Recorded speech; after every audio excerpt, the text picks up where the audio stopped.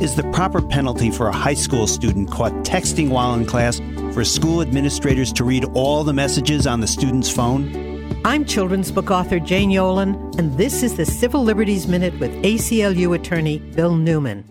The administrators in Owensboro High School in Kentucky certainly thought so, and after reading the messages on the phone of the student identified in the court papers only as GC, expelled him.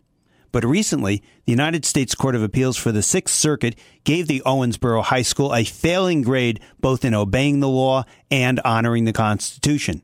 First, the court said the student GC was entitled to a hearing before he was thrown out.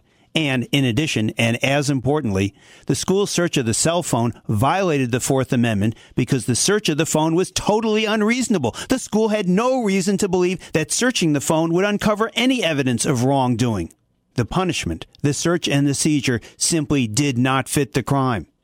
The take-home lesson here? School administrators may not invent a pretext to strip a student of all his privacy rights.